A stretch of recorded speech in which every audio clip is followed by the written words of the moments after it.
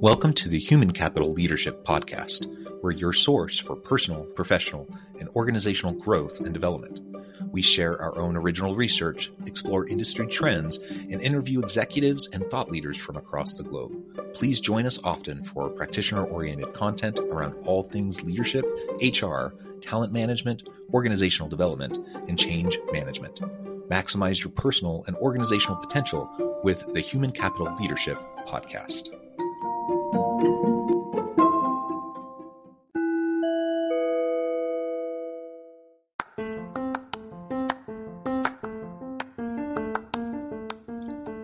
Welcome to the Human Capital Leadership Podcast.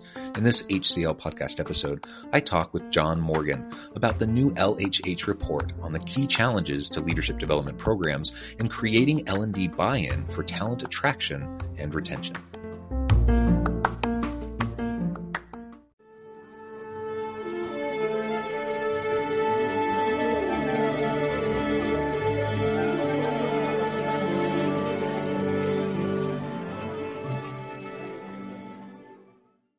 John Morgan, welcome to the conversation today.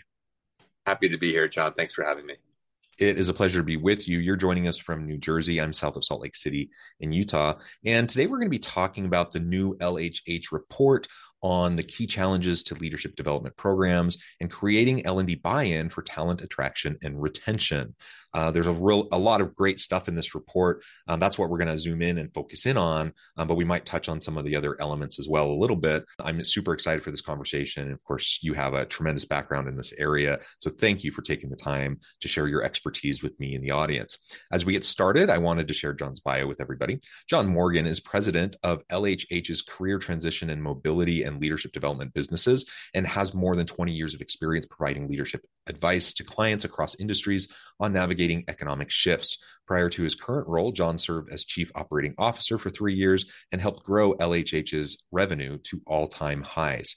I could talk more and more about your background, but I'm going to pause there. Anything you would like to highlight about your own professional background or personal context before we dive on in?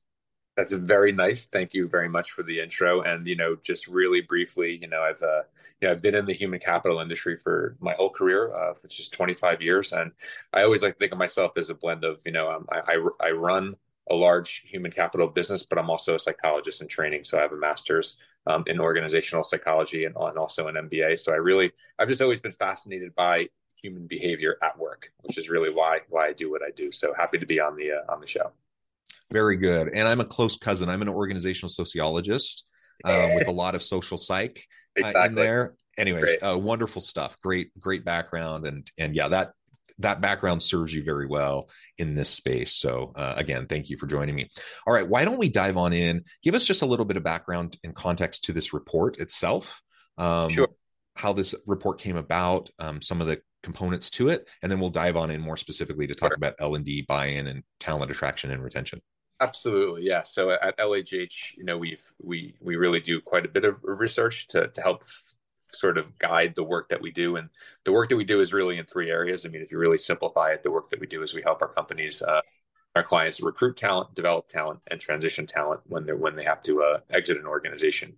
And so this study really focuses on the middle pillar, which is developing talent, how we build leaders and how we help companies, guide leadership development, investment, and programs. And so, we felt that in the world that we're living right now, which is sort of the convergence of, leadership skills changing amid AI, return to work programs kind of formulating, Gen Z entering the workforce, just really a good time to kind of take a step back and take a look at our customers and say, hey, what is working in leadership development? So that's really what the impetus was for the survey.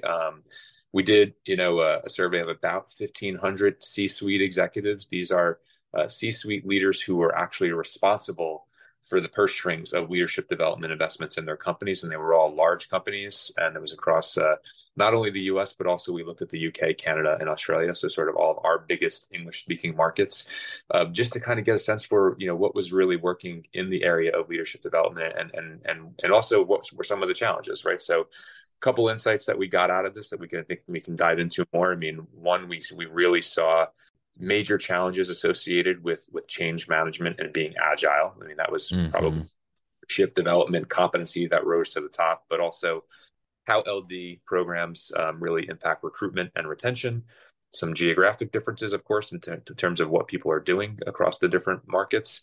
And then, how do you build an LD culture and really what works? And so those are the areas that we really probed into. Awesome. Yeah. And let's start with the geographical differences a little bit. Sure. Just at a high level, you just outlined several different core areas of the report. Maybe just give us a high level kind of descriptive summary of what you saw in terms of geographic differences. Yeah, obviously customs and work styles across those countries are a little bit different, but there were really two major significant differences that jumped out of the data when we looked at it. And the first one was in North America, so in the US and in Canada, the composition of leadership programs had a big focus on not just leadership but DE&I, right? So for sure, when you compare that to the UK and the Australia and some of the other markets, we had almost 100% of leadership development programs at least having a component that was really strongly focused on DE&I. We didn't see as many programs that had that focus in the non-North American markets, so that was one thing that really jumped out. And I think the second one was that there's this success factor that leadership development programs are really only successful when they're linked with business objectives. I mean, we all kind of know this. It's a little bit of motherhood and apple pie, right? Leadership has to drive the business strategy. We found in North America, majority, 80%, felt that the linkage was pretty clear. Their programs that they were building were clearly linked to the business strategy. Outside of North America, we actually found that the result to be much less. It was less than 50% affirmed that opinion, that their programs that they were building were connected to their leadership strategies. So those were the two major geo differences that were actually called out statistically in the study that we did. Yeah. Well, that's super interesting. And I don't want to talk about my own stuff too much, but I do a lot of comparative international work in the motivation, in the employee engagement, satisfaction, and retention space, looking, across countries and cultures. And so that is just, I'm always fascinated by that, and to see different data sets and how these differences manifest. Super, super interesting. Anything else you want to say about that generally before we dive on in more specifically to the buy-in piece? It wasn't a huge surprise to see the DEI component obviously come up in North America, because I think companies that are based in North America, I think, are a little bit behind in that area, right? And I think the focus on that is actually encouraging to see that lots of companies, despite some of the recent government rulings, by the way, which some of these programs are the question. What we're seeing in the research and anecdotally with our customers is that almost all of our clients are really focused on building out this agenda, at least as a component of what effective leadership looks like. And that's really nice to see. Well, let's talk about the buy-in piece here for a minute, because organizations can spin up training and development, leadership development programs. Lots of organizations have big catalogs of various training offerings, for example, but they're not always very well utilized by employees. So I think there's a big difference between having like a catalog of offerings versus having actually a strategic, plan in place and leveraging that content in a way that's actually helpful for people and for the organizations themselves. And it comes back to buy-in. What did you find in this report? What are some of those biggest challenges for C-suite leaders that they're facing when trying to generate and create that buy-in in those leadership development programs that they may have in their organizations? Great question. And maybe start with just sort of some of the challenges that emerged in the report. So we actually talked about this question a lot. And the interesting thing was that we saw several challenges emerging getting that buy-in or even participation, and whatever you want to call it, in the program that they were actually building and trying to fund. So the 5 challenges that we saw that rose to the top, one was really sort of what they categorized was as a lack of interest in the program overall. Mm-hmm. Second was lack of awareness. Right? Third was a perception that the resources in the program were not adequate. The fourth was that piece around lack of clarity around connection to the actual business. Last was perceived lack of measurability. Right. So all the things that a CEO that they're coming to say, hey, we need to do this program. These are the questions that the CEO is going to ask. Right. I think what's really great is what are the solutions, to those that we found in the report, right? So I think one, let's start with the impact of measurability. This has like been the holy grail for any program that you're going to do for a Yeah. long time. How do you demonstrate to the CEO of the company who's going to ultimately fund this, or the CFO, that you're getting value from leadership development in a quantifiable manner? And so we've made tremendous gains in the way we design programs now, because of the fact that we have the benefit of AI, big data, and lots of different digital tools that we can actually quantify things that we couldn't quantify in the past. So I'll give you the example of most leadership programs have a coaching component. Really always hard to quantify the impact of coaching, Yeah. but any practices it knows that it's the single best development tool on the planet, right? But how do you quantify it? Well, now in 2023, every leadership development program has a one-on-one coaching component, and we're actually using digital platforms to measure that, so you can in a real-time way see what's the person working on and what is the connection to the behavioral competency that they're trying to gain improvement on to the actual business. And we're able to do surveys to quantify the impact of the business on dollars. And when you're able to do that at scale in a company, you get reams and reams of data. You're not just talking about 20 people going through a program. You're talking about coaching being democratized to thousands of people in a company. So you can really then come with data that's measurable. It says, here's the X to Y. Here's the impact that we've made. Hmm. These volumes and getting, C-suites to invest more in leadership development.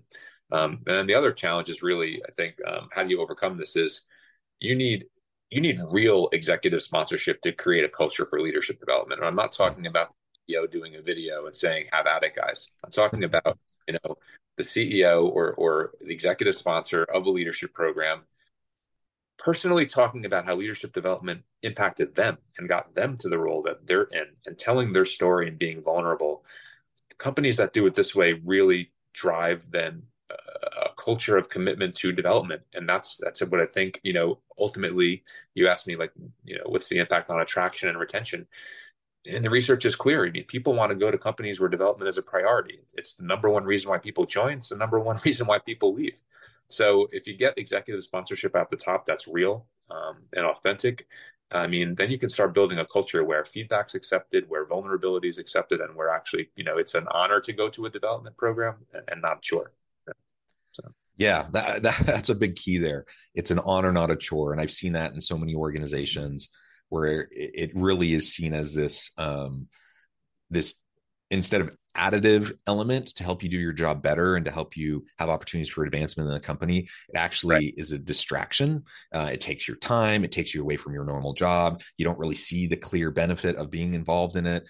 And of course, employees aren't going to be as excited about being involved in that kind of a program. And of course, C-suite executives aren't going to be excited about that program because the ROI is not going to be there for them. Exactly. Yeah. Well, very cool. And so you started to touch on that, the impact on talent recruitment and retention, just briefly. Let's delve into that a little bit more. You mentioned, how everyone wants to go work for an organization that has a commitment to learning and development that's going to help them develop further in their career and have opportunities for growth and advancement. I think pretty much most people want that in their careers and in their jobs. I do think most organizations and most leaders see that as an important component and that they want to offer that.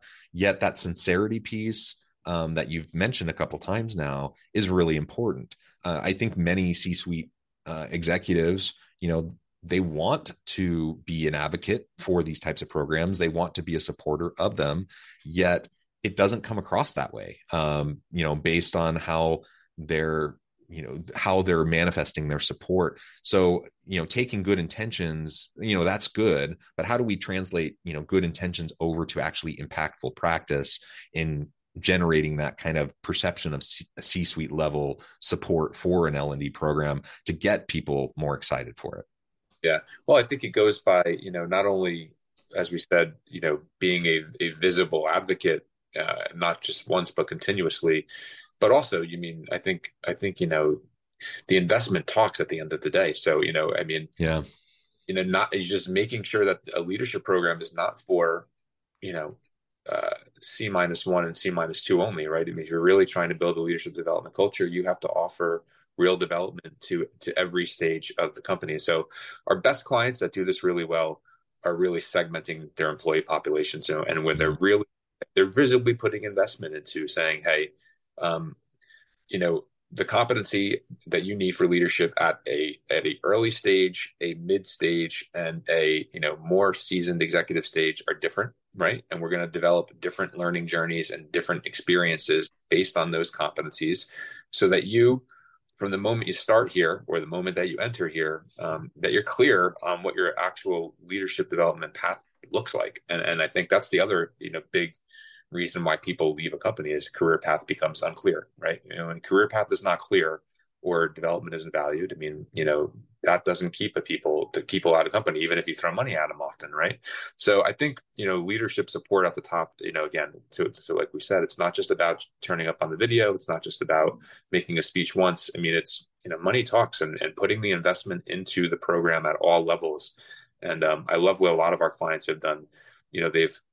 I use the example of coaching a lot because it's one of the most visible investments that you can give to everybody. Like, you can actually democratize coaching, Yeah. and make it everybody in the organization. And that's how you build a culture of development. And I think that's the best way that an executive can prove that he or she believes in something is just to make it available, and encourage people to use it. And again, make it a normal part of your cadence. You're getting up in your Mhm. town hall, highlight the people that have been promoted, that have gotten out of these programs, like really just, again, make it an honor, at all levels, not just the top. Yeah, and you mentioned having those unique pathways. Um, what I've seen, at least traditionally in the past, in the training and development world, the learning and development world, and leadership development world, is that you tended to have these kind of rigid pathways for people, but organizations are much more agile. At least they need to be much more agile now. You talked about Yeah. change Yeah. agility. And so what that means is you need more Yeah. agile pathways. You need more personalized and unique pathways. You need to allow people to develop their own pathways. That makes sense. That's Right. complicated, obviously. And if you're in a large organization, that's going to be a challenge. But when we're thinking about the future of work and the talent shortage and the skills shortage and upskilling and reskilling people, a big part of the conversation is how do we create these unique pathways for individuals? Because as you mentioned, you can throw Yeah. money at someone for a while to keep them around, but if they Right. feel like they've stagnated in their career, even that money's not going to keep them around. Mhm. And I've seen many organizations where they basically just admit it. They're like, yeah, we really don't have anything for you, so good luck. And they're Yeah. basically saying goodbye. We're not willing to put in the work to try to keep you. Right. And of course people don't stick around in that environment. Exactly right. And what's funny about that is that, I've seen that a lot as well. We are starting to see it a little bit less, because there is definitely, there's more of a shift to what we call internal career mobility, but it's really, Yeah. employment, right? Um, because there's so many open jobs that companies actually can't fill. I mean, it's a really Yeah. interesting labor that we're dealing with right now, where you have, on one hand, you have a lot of large publicized tech downsizings, and on the other hand, you have 3.5% unemployment in the U.S. And there's people looking for jobs, and there's jobs looking for people, is what I always say. And so companies are starting to realize that they gotta, like, that comment about, like, hey, we don't really have anything for you anymore. It's really costly problem. It's a really costly problem to have to keep hiring and releasing, hire and releasing. It's much cheaper, right, to invest some money on some people, help them grow in their career, and like actually help them understand, here are your top 5 skills today, and here are your skill adjacencies that you can actually develop, because these are the new jobs that we're trying to fill, and we'd rather fill them with you than have to go outside. More and more companies are actually doing that.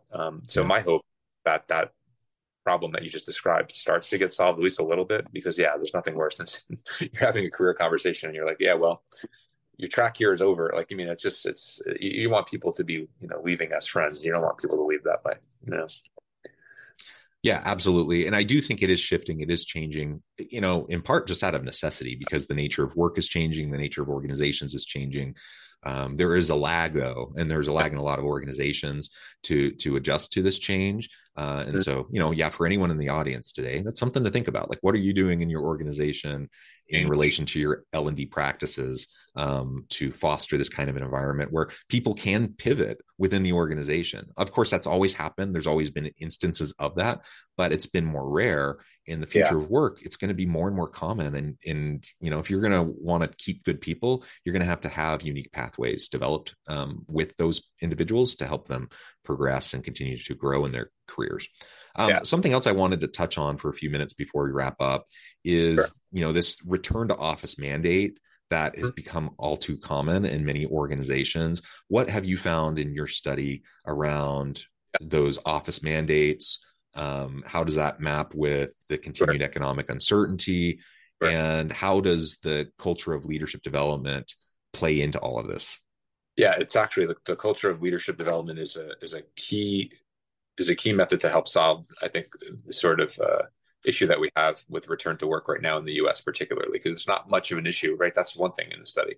Not as much of an issue outside of the U.S. You probably have seen this in your research as well, where in continental Europe, I mean, everybody's in the office pretty much every day, right? So when you think about in the U.S., where we were headed even before the pandemic to a bit more of a hybrid model anyway, then it was exacerbated. Our research is really interesting. What we found is that right now, people just don't like extremes, right? So on the one hand, this is well documented, the mandate, especially in financial services right now, to be in the office 5 days a week. I mean, that's not going over very well. And, my prediction is pretty clear, is that, if it continues to go down that route, there'll be some retention issues. There's no doubt about it, because the labor market is still really strong, right? On the other hand, on the other end of the spectrum, the idea that you can work every day in a virtual environment and be connected to the culture of a company is also not realistic, right? Here's what also doesn't work and what people don't like. And I always say this to our customers. It's like work happens in between meetings. Work doesn't happen in the meeting. Right? Work happens after the meeting. That's when actually people get things done. And, so the idea that you're going to have a virtual environment where you encourage people to come in just for a team meeting once a month or twice a month, that's not really building culture, building communication, collaboration. That's just getting people to see each other and then, go back to their homes. So I don't think that works either. I read the other day, there's a customer that we work with, JB Smucker. They do the jam and peanut butter. And they have a really novel concept that I could actually see taking off. They have this idea in their headquarters where they have this basically this core week concept where you have 22 weeks out of the year, I think it was, in the office in their core weeks. They're basically every other week for the most part, except for the summer. And they're finding 80% of the people are in. They're going into the office, right? Because they've got the flexibility. So it's not like 2 days a week or 3 days a week. It's this sort of core week, and you manage your work in that cycle. And it seems to be really taking off pretty well, actually. So I think, the research is pretty clear. Hybrid is what people want, right? They don't want extreme, they want hybrid. Coming up with a structure for hybrid is really where the challenge is. And, I think leadership culture is actually a really key part of it, because I think the way to get people back into the office is to say, listen, if you want to grow and develop as a leader in this company, you need to build the relationships, you need to collaborate with people. And, as great as the tech tools are, we're humans, and that kind of has to happen in an office setting, at least some level, right? And so I think designing our programs where at least a component of it is in person, that's then facilitated by a lot of great technology tools, whether it's self-directed learning, whether it's virtual coaching, virtual peer circles. But when you're learning as a cohort, spend some time together in the office, because leadership development should mirror work at the end of the day, right? And how work actually happens. Yeah, absolutely. And that flexibility piece is key, right? You've mentioned that a couple times.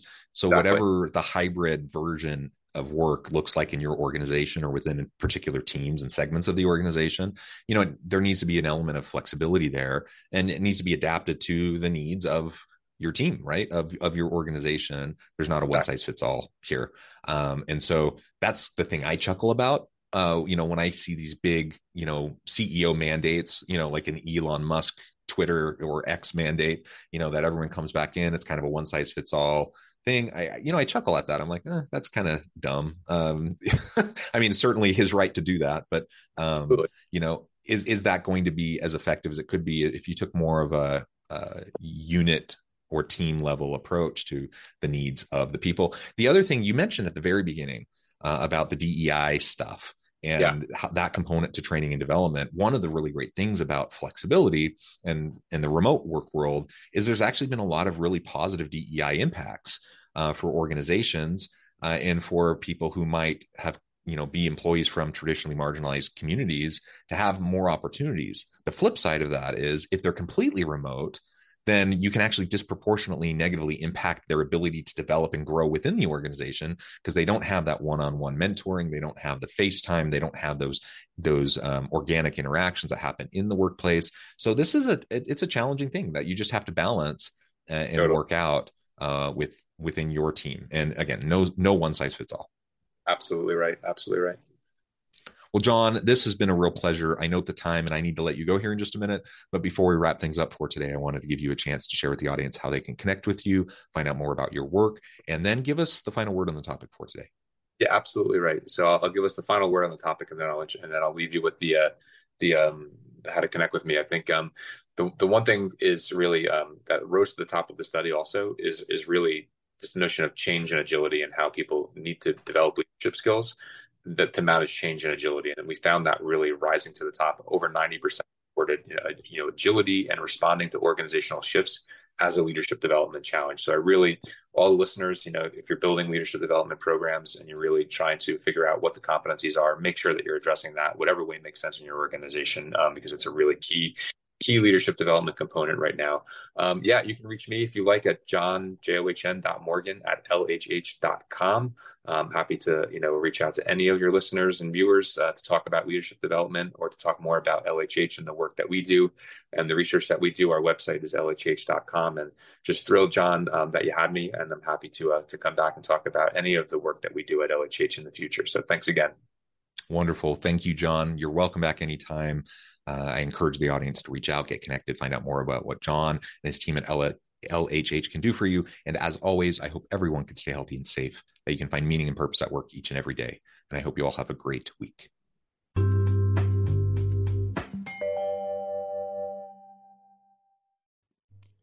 Thanks again for joining us for this episode of the Human Capital Innovations Podcast. I hope you stay healthy and safe and that you have a great week.